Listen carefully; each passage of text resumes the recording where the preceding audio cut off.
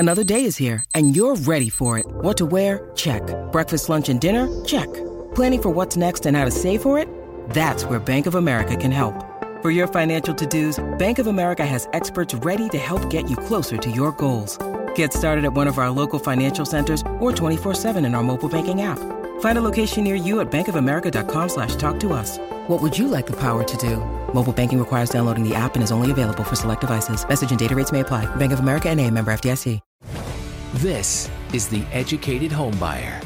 Everything you need to know to buy right, borrow smart, and build wealth through real estate ownership. Hey guys, welcome back to another episode of The Educated Homebuyer Live. This is where we answer your mortgage and real estate questions right here on the air, on YouTube. We're also streaming on Instagram right now, on Facebook. So if you have questions about real estate, about mortgage, put them in the chat. We're going to start, as we always do, and talk a little bit about inventory, talk about what's happening in the market, and then we'll get into some questions. So start putting your questions in the chat now, and we'll get to them as they come up. Now, you might notice things are a little bit different this week. Josh is not here. He actually got fired. He wasn't obeying the rules. No, he's actually not feeling well. So he is sick this week. So we don't have a live mortgage professional on, but I will do my best to answer those questions for you, help guide you in the right direction, and ultimately give you a link if you need to connect with Josh and have more specific questions. We can definitely do that. So with that, guys, we are going to just jump right in and start with some charts. For those of you guys new to this, this episode typically goes on the podcast on Friday. So it's live right now. It'll be on the podcast, The Educated Homebuyer, on Spotify, on Apple, on Friday. With that, the charts that I'm going to be talking about right now, if you're listening to it online and you don't, or on the podcast and you don't have a TV or a television or what have you to be able to see the video, you can actually, there's a link in the description where you can check out the charts that we're actually going to be talking about so that you can get them, look at them if you have additional questions. So with that, guys, we're going to look at the charts that we do every single week. So we always start with inventory. The new year is one that typically starts with the lowest level of inventory we see that year. Inventory continues to build off these numbers throughout the entire year. Now, last year was a little bit different in the sense that we started with just over 2,500 properties, but inventory continued to decline pretty much the entire year until November. November, we actually saw inventory climb back over the January numbers, which isn't normal. Normally, we see inventory climb all the way through about midsummer, and then we start to see it tail off a little bit as we move into the second half of the year. So this year will be interesting. I think we're going to see more inventory.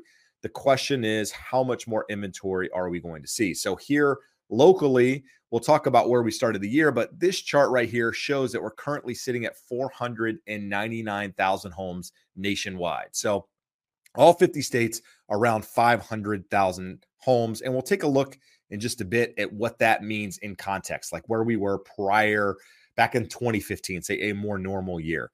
But with that, Orange County sitting at 1,856 homes. If you heard me a moment ago, we started the year last year at just over 2,500 homes. So this year we have 700 less homes on the market here in Orange County.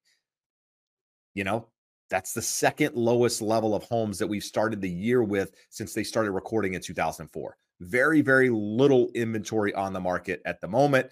And with that, nearly 35% of those homes are over $2 million. So once you take the 2 million plus homes out of that, you only have about 1,200 single family homes, townhomes, condos in a county of 3.3 million people, which tells you why it's competitive out there, why we still see multiple offers and things still, when a good property hits priced correctly, it still moves pretty fast. So with that, Huntington Beach sitting at 152 homes, which is a little bit higher than where we started the year, but not by much.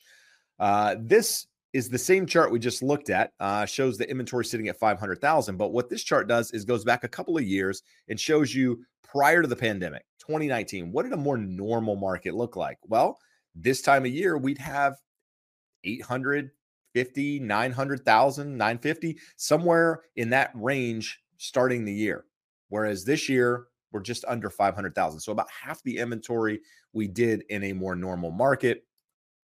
This one, new listings. So new listings, we're we had, I think, 37,000 new listings, which the next chart is going to show us here in just a minute. But we're going all the way back to the left side of that chart there, and you can see the little red dot, that's sitting the line across. That's essentially where we're starting this year.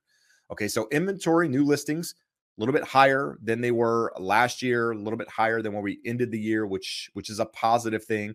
You need new listings to come to the market for inventory to increase. With that, we often talk about things like the silver tsunami, the boomers coming to the market, how that's going to flood inventory, distress sales, foreclosures. Unless you see a huge spike in that new listings data and it continues to go up for, an extended period of time, you're not going to see inventory increased in any meaningful way. This is the chart that you're going to see it on first, right? So if you're looking at this chart and you're seeing inventory just kind of bounce, new listings bounce where they were last year, maybe a little bit higher, a little bit lower than the year prior, you're not seeing a flood of inventory. You need inventory to climb and stay there for an extended period of time in order to see inventory really grow. Weekly new listings here. Again, same chart, a little bit different view, just shows that 36,000 new listings, which is 9% more than the same time last year. And you can see where we were in previous years with regards to inventory, how it grew. And you can see we're sitting at much lower levels. Taking back a look from comparing it to last year, same week, we saw inventory go from 513 to 499. Actually, that's this week. Sorry. We saw inventory go from 513 to 499. Last year, same week, we went from 490 to 471. So we have a little bit more inventory on the market. Rates are a little bit higher, a little bit less demand out there, probably because rates and affordability are still a problem, which is why inventory is a little bit higher, in my opinion. Inventory bottom was in 2022, sitting at 240,000 homes. The peak last year was at 569,000. And then for context, back in 2015, this time of year, we'd have roughly 960,000 homes on the market. Pendings. So 247,000 single-family homes in contract, which is just over 4% more than the same time last year. Why? Rates moving down, buyers worrying about rates going higher again, missing out on an opportunity. Probably why people are jumping at that. 36,000 new contracts, which was 13% more than this time last year. Percent of properties with price reduction. So the normal range is somewhere between 30 and 35%. You can see at the moment, we're sitting just below that. We'll see it here on this chart. We're sitting right now at 32.8%. So in a normal market, you would have about 1/3 of properties doing some sort of price reduction. So seeing a property reduced isn't out of the norm. It's just when rates are high, demand is low, that sort of thing draws attention. It gets the headline because it's, hey, the seller can't sell their house. They have to sell it. The market has to crash, whatever the context is or whatever they're trying to make it look like. It's like, hey, these sellers, everybody is reducing their home to sell it. No, they're not. In a normal market, 1/3 of people are doing it. At the moment, 1/3 of people are doing it. So this is normal. This same time last year, almost 37% of people were doing some sort of price reduction. Back in 2022, when you had a crazier housing market, only 23%, right? Less inventory, lower rates, more demand, that sort of thing was driving the market at that time. The big news for this week is CPI. So CPI comes out on Thursday, tomorrow. These are the predictions of, different entities out there and what they expect to happen on headline and core CPI. So what we're doing is we're replacing on the headline CPI, we're replacing a 0.1 from last December. So if you look at this and you say that headline, Bank of America is expecting a 0.3 basically to come on. Well, if that's replacing a 0.1, because they round up, right? They round up or round down in these numbers, then inflation is going to go from 3.1 to 3.3. Okay. And that's essentially what the market is predicting, more or less across the board. So you've got most of these companies thinking that we're going to come in somewhere around 3.3%, which is a little bit higher on the headline, but they're expecting the core to actually come down a little bit. So the question is, what does that do to interest rates? Well, the Fed typically looks at the core, right? That's what they focus on. So I would say as long as things are in line with what comes out, then the market's going to take it in stride. And essentially, you probably won't have a huge reaction either way because the market's more or less predicting it. Now, what happens is if we have a beat better than expected on these numbers, that's where you see, a big move in the 10-year. That's where you see a bigger move in rates. And the opposite is also true. If you see a miss and headline CPI jumps or core CPI jumps substantially over what they're thinking, then we see the market go the other direction. But these forecasts have been pretty accurate over the last year or so. So I would expect the numbers to come in somewhat close to these numbers, which will, lead the market, from there, if you will. So, we're expecting the numbers to come in, as we just mentioned. If that happens, rates will likely pull back a little bit, especially if we get that beat. So that's what we're hoping for. Is it realistic? Yeah, it's realistic, but I wouldn't count on it. I mean, if I were in a position where I needed to lock, I probably would have locked today and not played the cards here, but we will see. So this is looking at that CPI on a month-to-month basis. So if you look at December, that's a 0.1 coming off. You're replacing it with, in theory, what they're thinking is a 0.3. So if a 0.3 comes on, which would be higher than anything we've seen going all the way back to September, then there's a chance that headline goes up a little bit. But that will be determined tomorrow. And then Friday we have PPI. PPI is what it costs to make a good. CPI is what consumers are paying for the goods. So PPI is another potential market mover on Friday, depending on where that number comes in. So ideally, we have beats on both, and that helps the market, kind of continue in this trend that we've seen over the last couple of months. So, we often talk about owners versus renters on the channel here on the Educated Home Buyer podcast.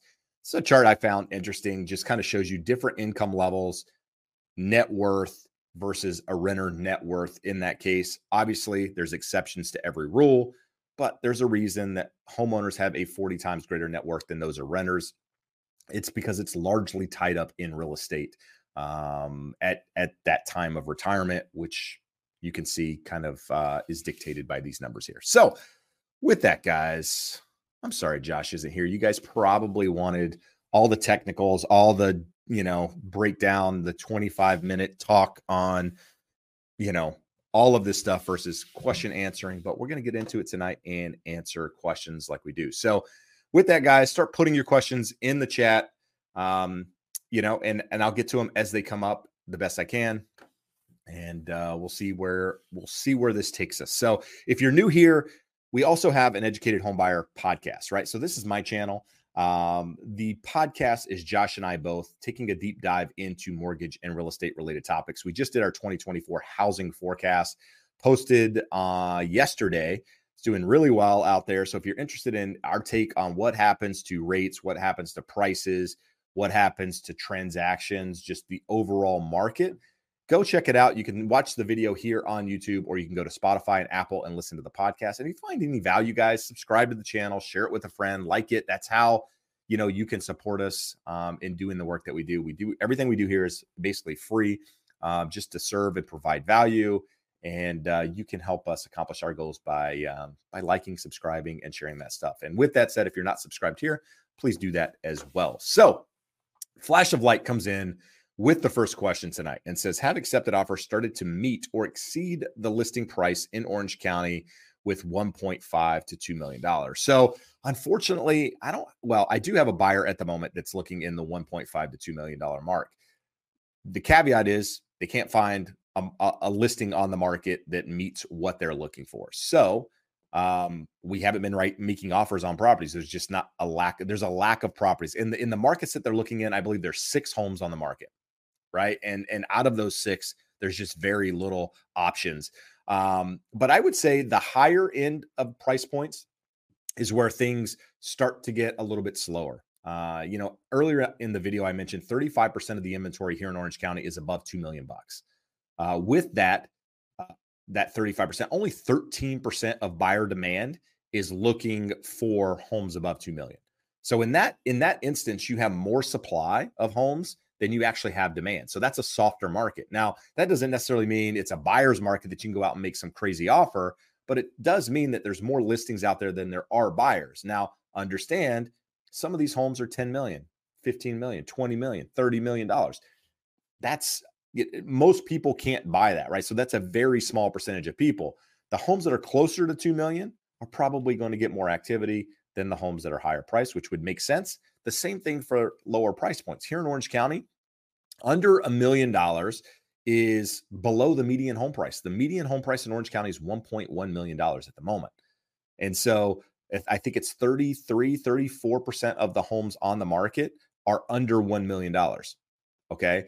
But with that, you have 53 or 54%, I believe, of the buyer demand going after those properties. So in that case, you have way more buyer demand than you have supply, which means multiple offers, competition, but the home has to be priced right. So that's what you got to think about. If a home's priced right in this market, it's probably selling relatively quickly. But also understand it's a quieter time of the year. This is not a time of the year where you would see a crazy market. And so right now, it's pretty normal for what we're seeing based on the inventory out there. Hopefully that's helpful. What does refinance without closing mean? Without closing, I don't understand the question. Maybe without closing costs. So there are instances where your lender can cover closing costs on a loan. That by using a credit, maybe, you pay a little bit higher rate, get a little bit of money from the yield spread back that you can use towards closing costs. In fact, that's what happened with me.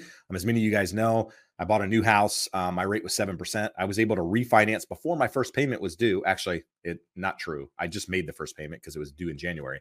But my loan docs, I signed them tomorrow, and I'm getting a 6.5%. So my rate dropped 0.5% from the time that I closed on my property in November and now. And there was enough money there, even at the 6.5%, that I could use that and not have any closing costs. So this loan essentially cost me nothing to do. Now I did have to pay some money because there's interest and that sort of thing, but it's money that I would have paid either way, but that's a conversation for another day. So hopefully that makes sense. If I didn't explain it clearly and you have a different question, let me know in the comments below. Oh boy. Gerald coming in with a comment. Irvine is still hot. Recently saw a home in Portola Springs that listed in mid-December and closed on January 4th and above asking. I was shocked. Not shocked. Hot market. Irvine's very desirable. Not a lot of inventory. As I just mentioned, the fact is you got more buyers out there than you have supply, which means if things are priced right, they're still going to move in this environment. Even with rates last year at 8%, we didn't see a peak here in inventory until November, right? As rates started to come back down again. So even as rates peaked above 8%, 23-year highs, inventory was still lower than it was to start the year. So you need more supply on the market in order to get prices to soften, which I don't think is going to happen this year. All right. Luis, what do you think of taking money out of a 401k for a down payment on a house?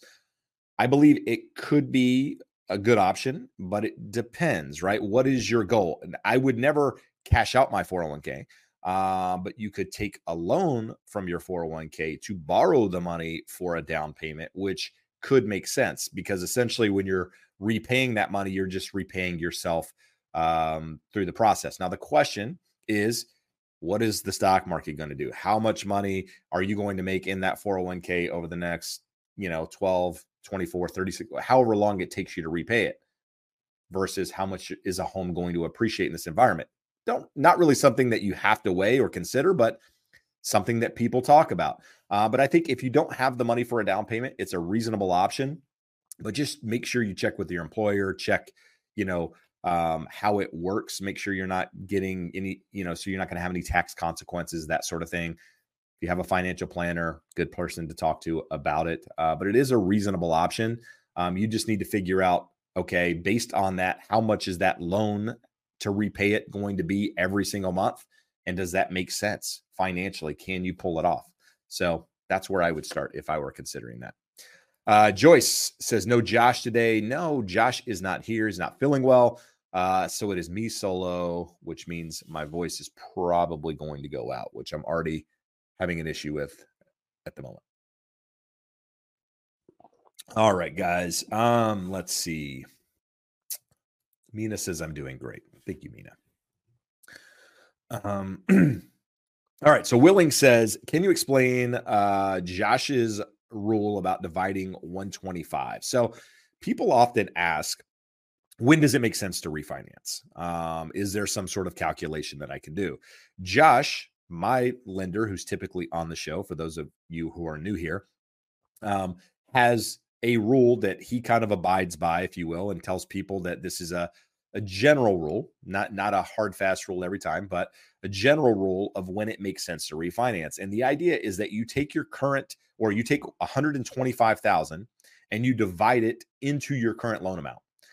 And that's how much you need to save in order for a refinance to make sense on the property. Now, with that, how much you're paying in closing costs, all of that stuff comes into the calculation, right? So this is just a general rule. But say, for example, you have a loan amount of $500,000. You divide $125,000 into 500, and you're going to need to save what, half a percent in order to make that make sense. Okay, so if you can save 0.5% on that loan, then it's going to make sense to refinance. Now, in the case that you have a $125,000 loan, you divide that by 125 or 125 into 125, you need to save a full percent in order for that refinance to make sense. Now, the higher your loan amount, the smaller the move in rates actually makes sense. If you have $1 million loan, that's 1/8% you have to save in order for that refinance to actually make sense in refinancing. So hopefully that makes sense. If you need a professional to talk to, you want to talk to Josh, or maybe you're in another state and want to talk to a real estate agent or a mortgage professional there that can do a calculation for you, there's a link scrolling at the bottom of the screen now where you can go to it. Again, not a hard, fast rule, but a general rule. And I would talk to a professional. Don't get on Google and Google refinance my home. You're going to get a bunch of crap, a bunch of garbage. Talk to somebody that you know, like, and trust that can guide you through that process. And that link is a good place to start if you don't have someone. All right.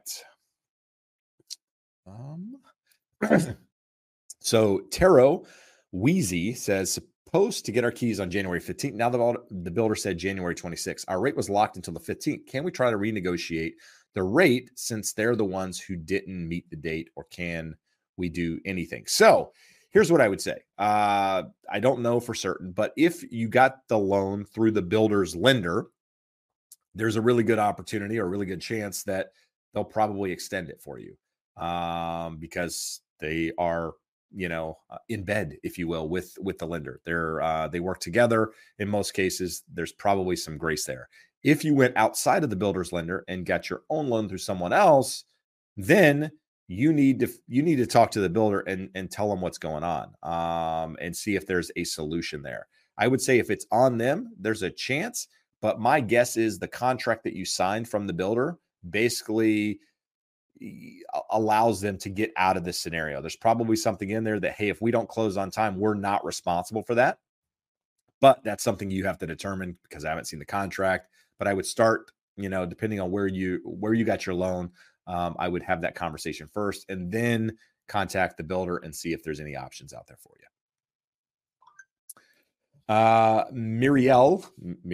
We're going to go with that. Is it good time to look at just market value compared to list price? Is the true value of the home to make sure we are not paying too much? So you're always going to look at the market value of a home regardless of the list price, right? The list price is what you see online, but it's your agent's responsibility to figure out what the market value of that home in theory is, right? You can have a home listed for $500,000 that's worth $1 million or worth $250,000. I mean, I'm giving very wide ranges here and being unrealistic in the numbers, but the list price means very little. It's your responsibility, your agent's responsibility to do some homework and figure out what you believe that home is worth based on comparable sales that have sold in the last 3 months. 6 months is going back a little far because rates were a little bit, well, I don't know where rates were then, but rates were different than they are now. So that affects how people buy and sell homes too. So you want to find as many sales that are close to that property, comparable in bedroom size, bathroom, square footage, location, all of that in the closest time frame. Now, some cases you have to go back a couple of months, but that's what you want to do to figure out the value of a home versus looking at the list price. The list price matters, but you're always going to do the homework to figure out what you think it's worth when you make your offer, or you should be doing that. All right. Let's see, guys. It's almost 5:30. If you haven't done so, hit the thumbs up. If you find any value in the content that I put out here, if you support the channel, I would appreciate it. If you haven't subscribed to the channel, you just watch the videos every week and don't subscribe, consider subscribing. It's 2024. It's a new year. Be nice and help me hit my goal of 100,000 subscribers. I'm like 3,800 short or something. Would love to do it. My kids really want the silver play button, right? So we're going to give them the silver play button when we get it, and they'll be stoked. So you can help me help my kids. Think of it like that. All right.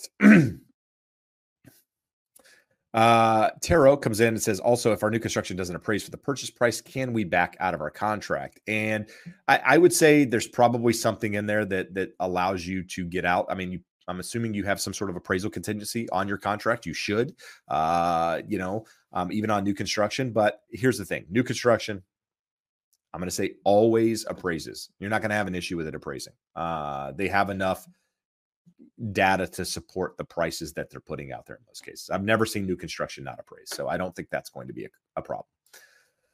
What all costs could be able to move towards closing costs to reduce the monthly mortgage payment? What's your opinion about escrow account? Is it advisable to include more amount in it? So what all costs could be able to move towards closing costs to reduce the monthly mortgage payment? So can't really reduce, I mean, your monthly mortgage payment is your principal, interest, taxes, and insurance, your mortgage payment. You can't move any of that. That's what you pay every single month. Now, you can, in some cases, have an impound account, which is escrows, right? Where you have an escrow account where you pay your taxes and insurance every single month with your mortgage payment. So when you make your mortgage payment, they're putting money into a separate account so that when your tax bill is due, when your insurance bill is due, basically the money comes out of there and gets paid. Now, depending on the type of loan you're doing, how much money you're putting down, some people have an option of not doing an impound account or an escrow account where you keep that money separate. So that would be the only time that you can move money outside of the mortgage payment that you're going to pay. Is it advisable to do it? Depends on who you are. If you're, the last year or so, we've seen interest rates at 5, 6, 7%, depending on what you're putting money into out there in the market. If you have a large tax bill, it may make sense to keep that money and invest it over that period of time so that you can make a little bit of money on that money. But for most people, their tax bill isn't that high, and they're not getting 5, 6, 7% on their money. They're getting 2%, 1%, if even that, on their money. And so, I like paying it every month as part of my mortgage payment. That way I don't have to worry about it. That way I don't get a bill for $15,000 at the end of the, saying my taxes are due. It's just, hey, it's paid every month. I don't have to think about it. The money that I might make off of it isn't enough to deal with the headache of budgeting that money, putting it somewhere separate, what have you. So to each his own, but you have to make sure that whatever you're doing with regards to your loan, you actually meet those guidelines to be able to avoid doing that.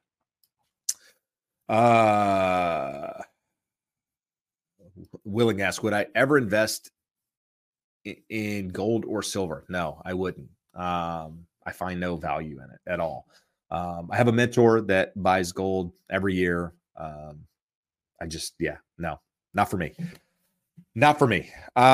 Let's see. Liking the new house. New house is good. Fits the mold, what we're looking for. Gives us an additional bedroom. Gives us everything we're looking for. It's been good. It's been a good move. Glad we did it. No regrets. all of that good stuff. So, and we've been able to refinance and lower our payment. It's almost $400. We're lowering our payment in just that period of time. So it's nice that the market kind of cooperated like that. Darren, if you list your home and don't get an offer you're willing to accept after, say, 90 days and you take it off the market, do you still owe a commission to the listing agent? No, typically not. Typically the contracts work, at least here in the state of California, or how I've, done contracts, is you don't, if your home doesn't sell, you don't owe me any money. I only get paid as transactions happen. So that's typically how things work. So let's just say that. Another one here saying I'm expecting to receive a $3,000 realtor credit towards my closing costs. However, my overall closing cost is being covered by the seller credit. What costs do you suggest to include towards closing to, I'll basically, so to use the $3,000 credit? You can actually get money back at closing. You can't get more money back than you put into the transaction.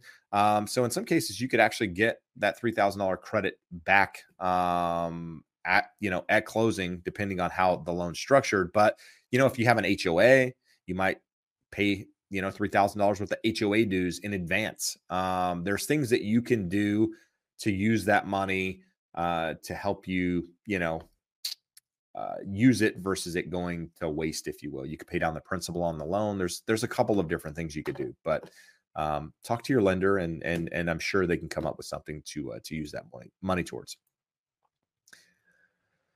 Claudia says, why is my lender charging me $13,000 for HUD? Can I opt out of this thing called HUD? Would it be best to try a different lender? So I'm not sure what you're getting charged. HUD is the Housing and Urban Development. It's like an entity that is overseen, housing and what have you, often affiliated with, FHA to some regard.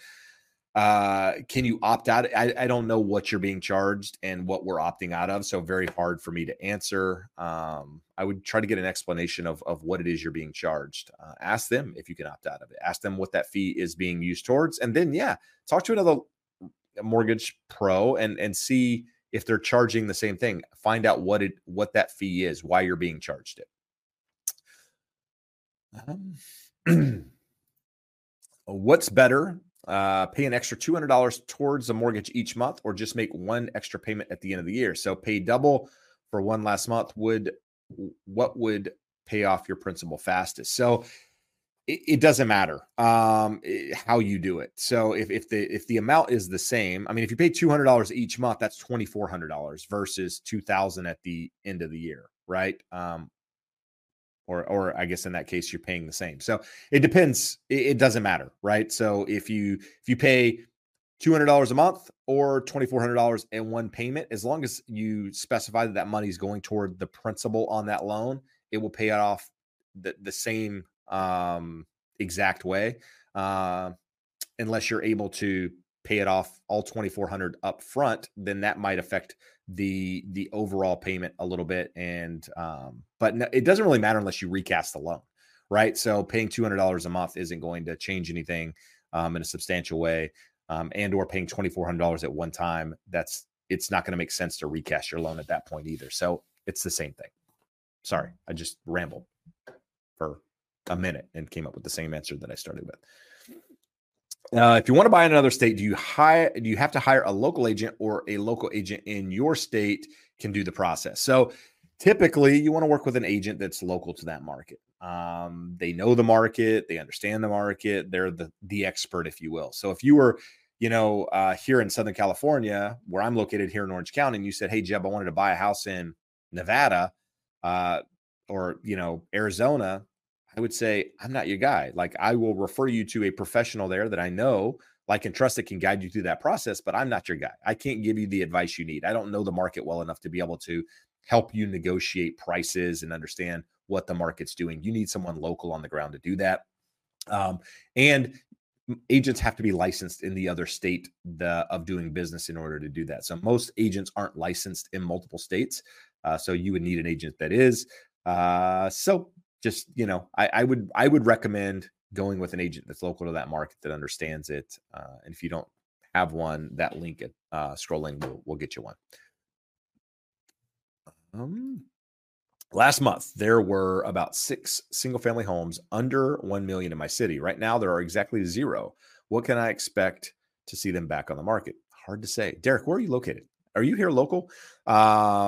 If so, let me know where. But I mean, depends on your market, right? If the median home price here in Orange County is 1.1 million, homes under 1.1 million are likely going to move fast because they're under the median home price.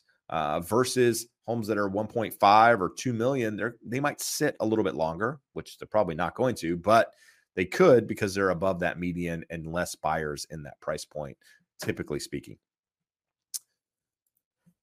Aslan says, how would you advise a buyer willing to place a lower offer to the seller? Is there a general rule on how low a buyer should offer based on our asking price or the property tax assessment? So property tax assessment means absolutely nothing. 0. You need to base it off comparable sales. So the home's listed for $500,000 and the house down the street that is comparable in size and location and everything sold for $500,000. Then if your home's been on the market for 6 months, that doesn't mean you can go in and offer, substantially less. You've got a comp that shows what the home just sold for. So you have to find out why. Why is it not selling? Is it something wrong with the property? Is there something else going on? Is it the overall market? When the overall market affects condition and you've got less buyer demand out there than you have supply of homes, that's when you can get a little bit more aggressive on offers. Most markets aren't there yet. And I don't expect them to be there. I don't think we're headed for that market. But as far as the general rule goes, there's not one. What are you comfortable offering within a reasonable amount? I mean, I've seen buyers be unreasonable and come up with, just throw a number out there that they want to get the home at to see if it works. Typically doesn't work. I mean, if you're the listing agent, if you hire me as your agent to list your home and somebody makes some bullshit offer, it's my job as the listing agent, as the person you hired, to tell you what your home is worth and say, this is a reasonable offer or it's not reasonable. Just because a home's been sitting on the market longer than normal and it's not selling doesn't mean the home is severely overpriced. You have to understand you're in a slower time of the market. This is normal for this time of year. A home selling in a weekend or a week isn't normal. I think the average days on market here in Orange County at the moment is still about 50 days. That's the average. Now, some homes sell in 2, but not every home does. So you have to just figure out what the comps are, what you think it's worth based on those comparables, and then make a reasonable offer based on that. Now, your agent should be able to guide you in that process somewhere, but there's not a hard, fast rule. Let's see. Escott purchased back in March 2023 at 5.99 rate and $530,000. How low should rates drop for the best time to refinance? So as we explained earlier, you need to take your loan amount, divide 125 into that loan amount, 125,000 into that loan amount, which in this case, you would need to save just over 5%. Just over 0.5% on the rate in order for it to make refinancing make sense. So you need a rate somewhere around 5.5% or lower in order for that refinance to probably make sense. But again, have a conversation with a professional, let them run the numbers for you.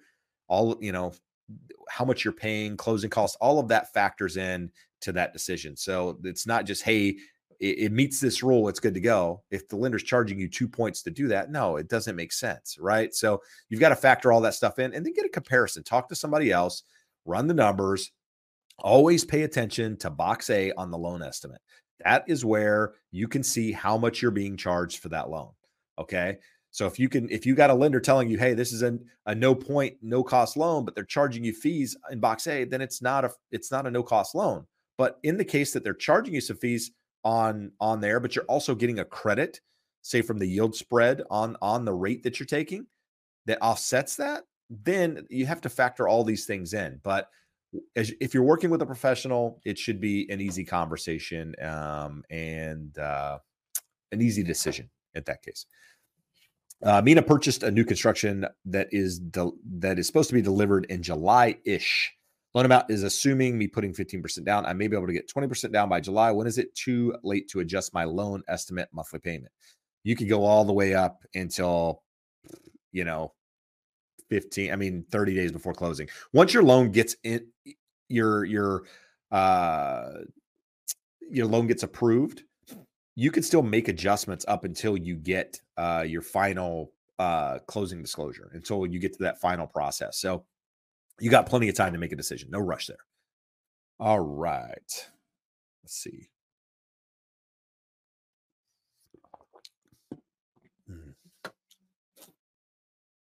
Taro says, again, talking about new construction, if something comes up before closing and you're $1,500 short on closing cost, will the builder work with you or help out just to close the deal? Or will we have to pay the $100 fee per day? The builder's not going to work with you in most cases, right? It's your responsibility to come up with the closing costs. So, again, I could be wrong, but I would imagine most sellers, especially builders, most builders still have a lack of available inventory out there. Although you hear stories about craziness where, overbuilding and all that, most of these contractors aren't spec building a ton of homes. So with that, depends on the builder, right? If they got a ton of supply, they may work with you to get it closed. If they have no supply and there's a list of people ready to buy in there, they might kick you to the curb. But again, conversation to have with your lender to see if there's a way to come up with $1,500, reduce fees in any way to make it make sense.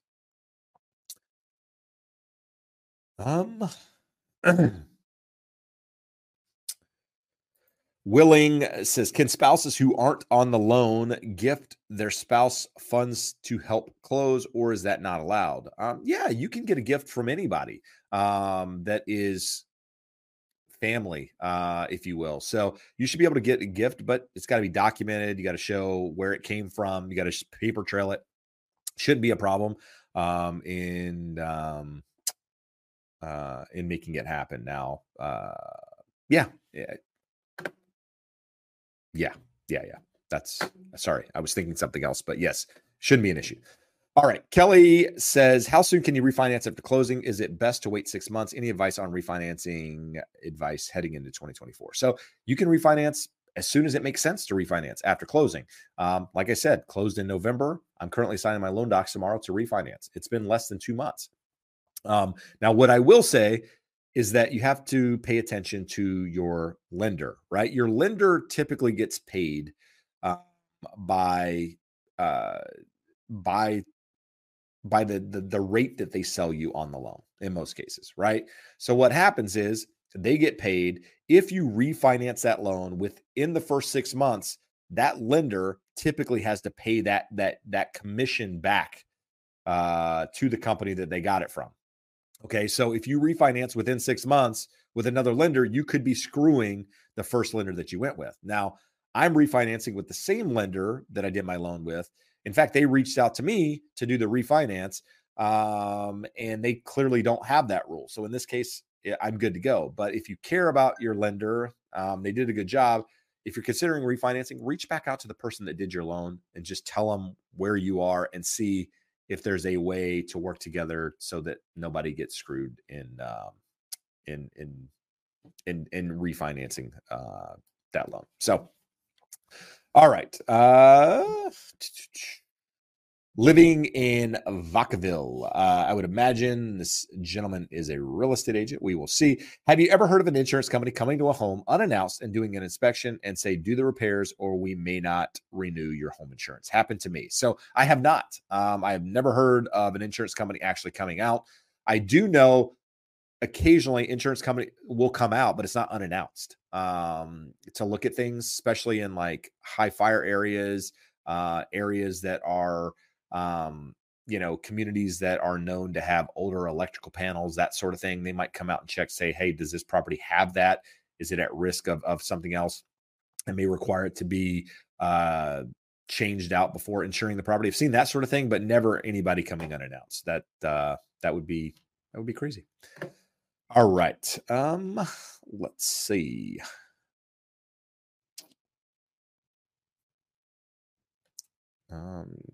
Here we go. Another agent that I know here, she's up in Reno, just says yes on the insurance company. Just had this happen to a client. So crazy. So, insurance companies, there's a lot going on right now in the insurance industry.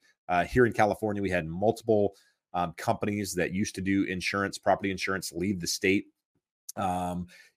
In talking to my insurance agent that I do a lot of business with and refer a lot of people to, essentially my understanding is that for the better part of 5 years, there have been regulations that haven't allowed these insurance companies to really raise rates. So these insurance companies have been losing money, both on the auto side as well as the home insurance side. And so my assumption is that it just changed at the end of this year. And so now these companies can up their policies or up their amounts, their premiums. And with that, you've seen a lot of these companies jump. I mean, my car insurance jumped considerably. Homeowners insurance jumped a little bit, but it's because they've now been allowed to do that. And on top of that, some of these companies just said, you know what, we're leaving the state altogether. We're just not making enough money to make this make sense. And so the fact that they are going and doing inspections now kind of fits with the same idea that they're, being overprotective just to make sure they're not putting themselves in a position where they're having to pay out some large, insurance policy if something goes wrong. So more or less a protection on their side. All right, guys, 141 of you watching on YouTube at the moment. If you haven't done so already, hit that subscribe button. Thumbs up helps the channel. Also, I would appreciate that. All right, let's see what we got. So, Lady Laura, Realtor says, where did I missed. Another option is getting a HELOC instead of refinancing. A HELOC could be an option for you, depending on what your rate is on your first. So you just got to factor that in, right? I mean, at the moment, home equity lines, I haven't looked at home equity lines personally here for a period of time, but the last time I looked at home equity lines, we were looking at like 8.5% on a equity line. As the Fed starts to shift some point during 2024 and starts to lower the Fed funds rate, that interest rate is also going to come down on the home equity line. So home equity line could be a good option if you have a low interest rate on the first. If your interest rate is, on the higher side, 6-7%, then it may not make sense to do the home equity line. It may just make sense to refinance the whole thing, depending on what type of loan you're doing. FHA and VA, I saw rates today in the mid 5% on those, and you're able to streamline them, so which means no appraisal, no income documentation. I mean, it's a pretty easy process. So, if you're doing either of those loans, that could make sense. Conventional rates are a little bit higher, I think, as of today, depending on the type of loan, your credit, all that stuff. Interest rates are trading somewhere at 6.5%, 6.75%. So I'm sure you can get them lower if you're perfect A+ borrower, but that's kind of the numbers I was looking at. All right. What do we got?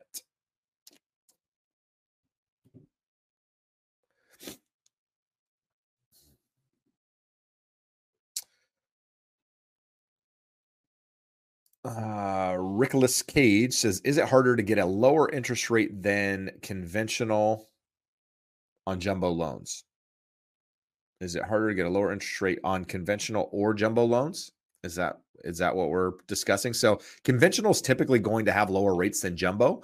I know some lenders out there specialize in jumbo products, and depending on the type of loan you're doing, you might be doing an adjustable and that sort of thing. And sometimes they can get aggressive on these products, especially if they're portfolio loans. You might see a little bit better rate on some of these things. But I would say overall, conventional loans are going to offer a better opportunity, depending on, all of the factors that go into it. Lady Laura followed up and said she's in Florida, likes my content. Thank you for sharing. I appreciate the support, you watching the channel, as well as the comment. I do this because I want to educate and guide people through the process. It's a big decision. There's a lot to understand, and you're not really taught this stuff, right? Unless you go out and personally learn it, you're not really taught how to do it. So that's really what the channel is about. So anytime people give feedback on that, I like to say thank you. All right. Again, Helen's coming up with another insurance question asking about Florida. A lot of insurance companies pulled out. People are saying they're losing their homes because the insurance is quadrupled on them and some canceled. So Florida's a different animal in the sense that it's natural disaster prone, right? With hurricanes and that sort of thing. So insurance companies, and because it's been, quite frankly, years, I don't know the number, before you've had any major disasters there, the likelihood of something happening goes up every year, right? Because it's only a matter of time before you see something else go through.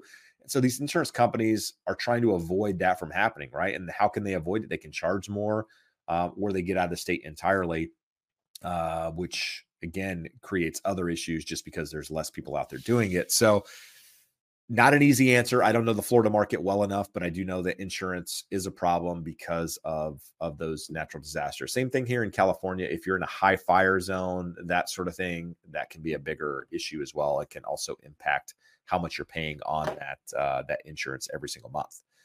All right, where are we at? So are we done? That was all the questions. We're done. We're finished. Kind of going back up here just a little bit. S. Scott said he found a builder in NorCal who's offering incentives and have bought rates down for potential buyers. Surprised to hear that. Yeah, pretty normal for a builder to either have bought a lot of rate locks, if you will, at lower rates to offer them to buyers, and or doing incentives to drive, to buy down rates in order to entice buyers. At the moment, I think I saw a chart. I don't remember the exact number. It came out yesterday, but I believe it's like 25% of the current inventory is new construction. So 1 out of 4 homes on the market is new construction at the moment. And so, builders have a lot of control because there's not a lot of existing inventory out there. Buyers just don't have a lot of options to choose from. And a lot of them gravitate towards new construction, especially when these builders are offering opportunities to buy down rates, because the price might be higher than the existing home would have been, but because the rate is being bought down, sometimes 1%, 1.5%, 2%, we've seen it, the payment is more affordable because it ends up being a lower monthly payment, even though the price might be a little bit higher. And builders are in the business of making money and selling homes. They're not in the business of holding on to these properties. So they've got to do whatever it takes in order to make that happen.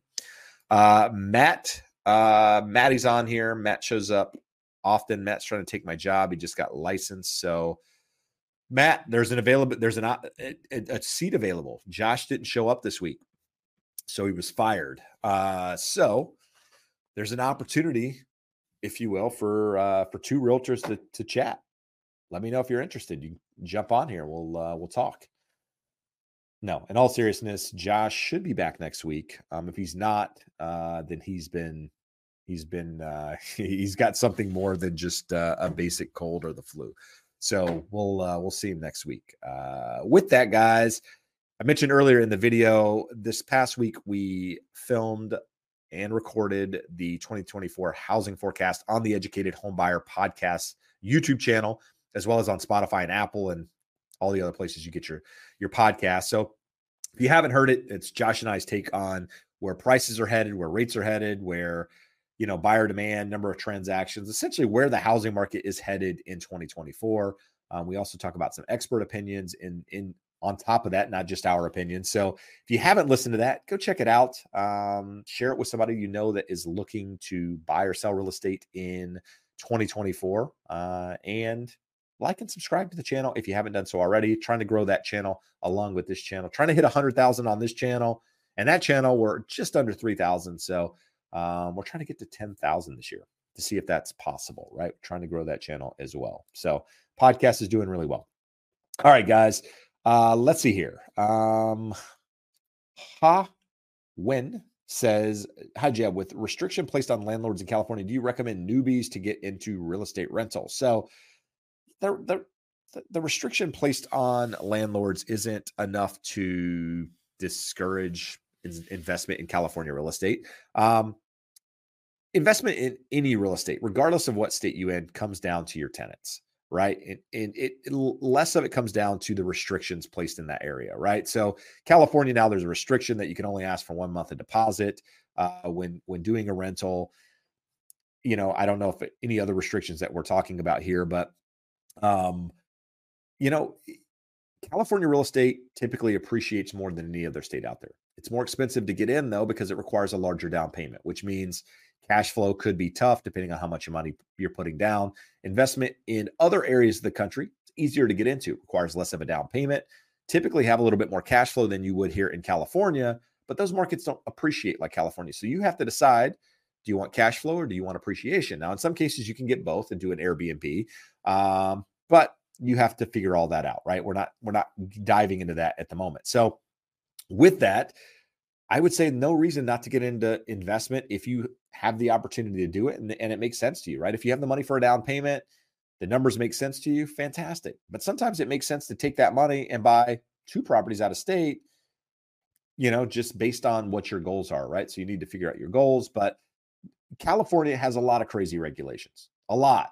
And that's the reason: high taxes, high prices, crazy, super majority in the state with regards to politics. I mean, none of this stuff you want. It's garbage, but we have weather. We have great weather for the most part. I took my kids snowboarding 2 hours away, was back within 2 hours at the beach. I live at the beach. Fantastic. You can't do that anywhere else in the country. So I pay a higher price. I deal with all this craziness. I focus on what I can control. Don't deal with all the nut jobs out there. And life's great. If you get focused on all that crap, you'll drive yourself crazy. Don't do that. Focus on what you can control. How's that? All right. If a builder's lender offers a free refinance within 2 years of closing, do you have to go through the entire qualification process again? The answer is yes, but let me help you here. There's no such thing as a free refinance. No lender is offering a free refinance. Now, what they may be doing is charging you so much money up front on the first refinance that they can cover the second refinance, or they're not going to give you the best rate that you can possibly get on the second refinance to cover the cost that it would normally charge you for that loan. So there's no such thing as a free refinance. Understand that. Anybody offering that, it's a marketing gimmick to get you to use them and come back to them in the future for another loan. And what they'll do is they'll do the next loan and they'll give you a little bit higher rate and they'll take that cost and cover the deal. Whereas you might be able to go to another lender and get a lower rate because they're not having that fee to cover it. So what I would say is anybody offering the free refinance deal is probably not the lender that you want to go to begin with. If that's their advertisement, they're probably not certain, probably more of a gimmick type marketing company. They're not professionals. They're just out there marketing to get business with the idea that, hey, you either will forget and go somewhere else, or rates will be low enough that they can offer a higher rate and cover that cost. Just my thoughts, might be wrong, but that's where I would go with that. Let's see here. We're going to get a couple more questions before we wrap this up. 140 people watching. 140 people. This is higher than when Josh is here. So clearly Josh is the problem. Josh is the problem here. I don't see any reason why he wouldn't be, considering we got more people here than when he's here, right? Makes sense. Let's see. Kamek. Love the show. Thank you for that. Any hot takes on the single family housing market for Coachella Valley for 2024? Cathedral City specifically, not for investment, looking to hightail it out of LA with my husband.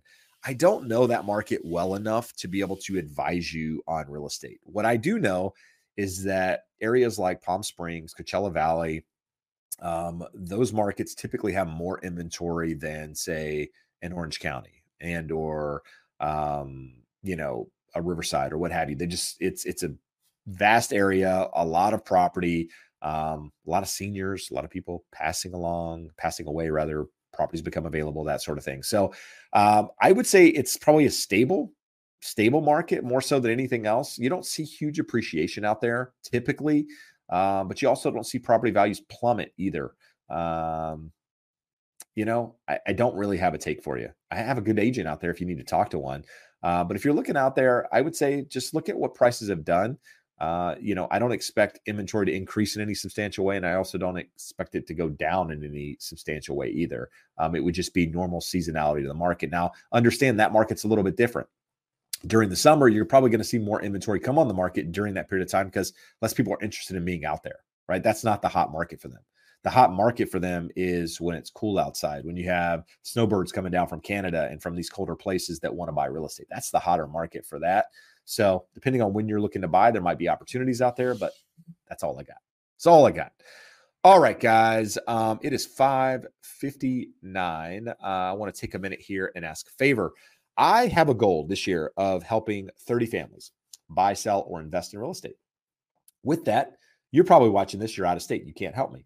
But if you're local and you know somebody looking to buy, sell, or invest in real estate, maybe you're local, you're looking to buy, sell, or invest in real estate, I would love the opportunity to help you do that. My contact information is in the description of the video. You can reach out to me directly. The link will also get to me, the one scrolling on the bottom. But maybe you're looking to buy in another state, want a referral there, that link will get you there, in addition to getting you in touch with a mortgage professional anywhere across the country.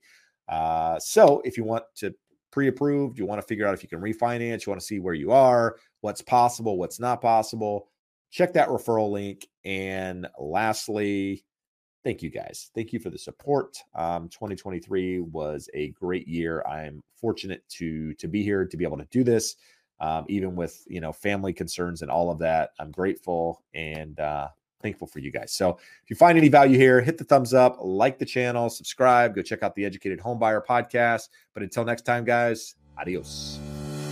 Thanks for listening to The Educated Homebuyer. Want to connect with us or to a local expert in your area? Please reach out at theeducatedhomebuyer.com/expert. If you found any value today, please be sure to rate and review us on your favorite podcast platform. In addition, we ask that you share it with your friends and subscribe to us on YouTube. And make sure to follow us on social media. Thanks again for listening.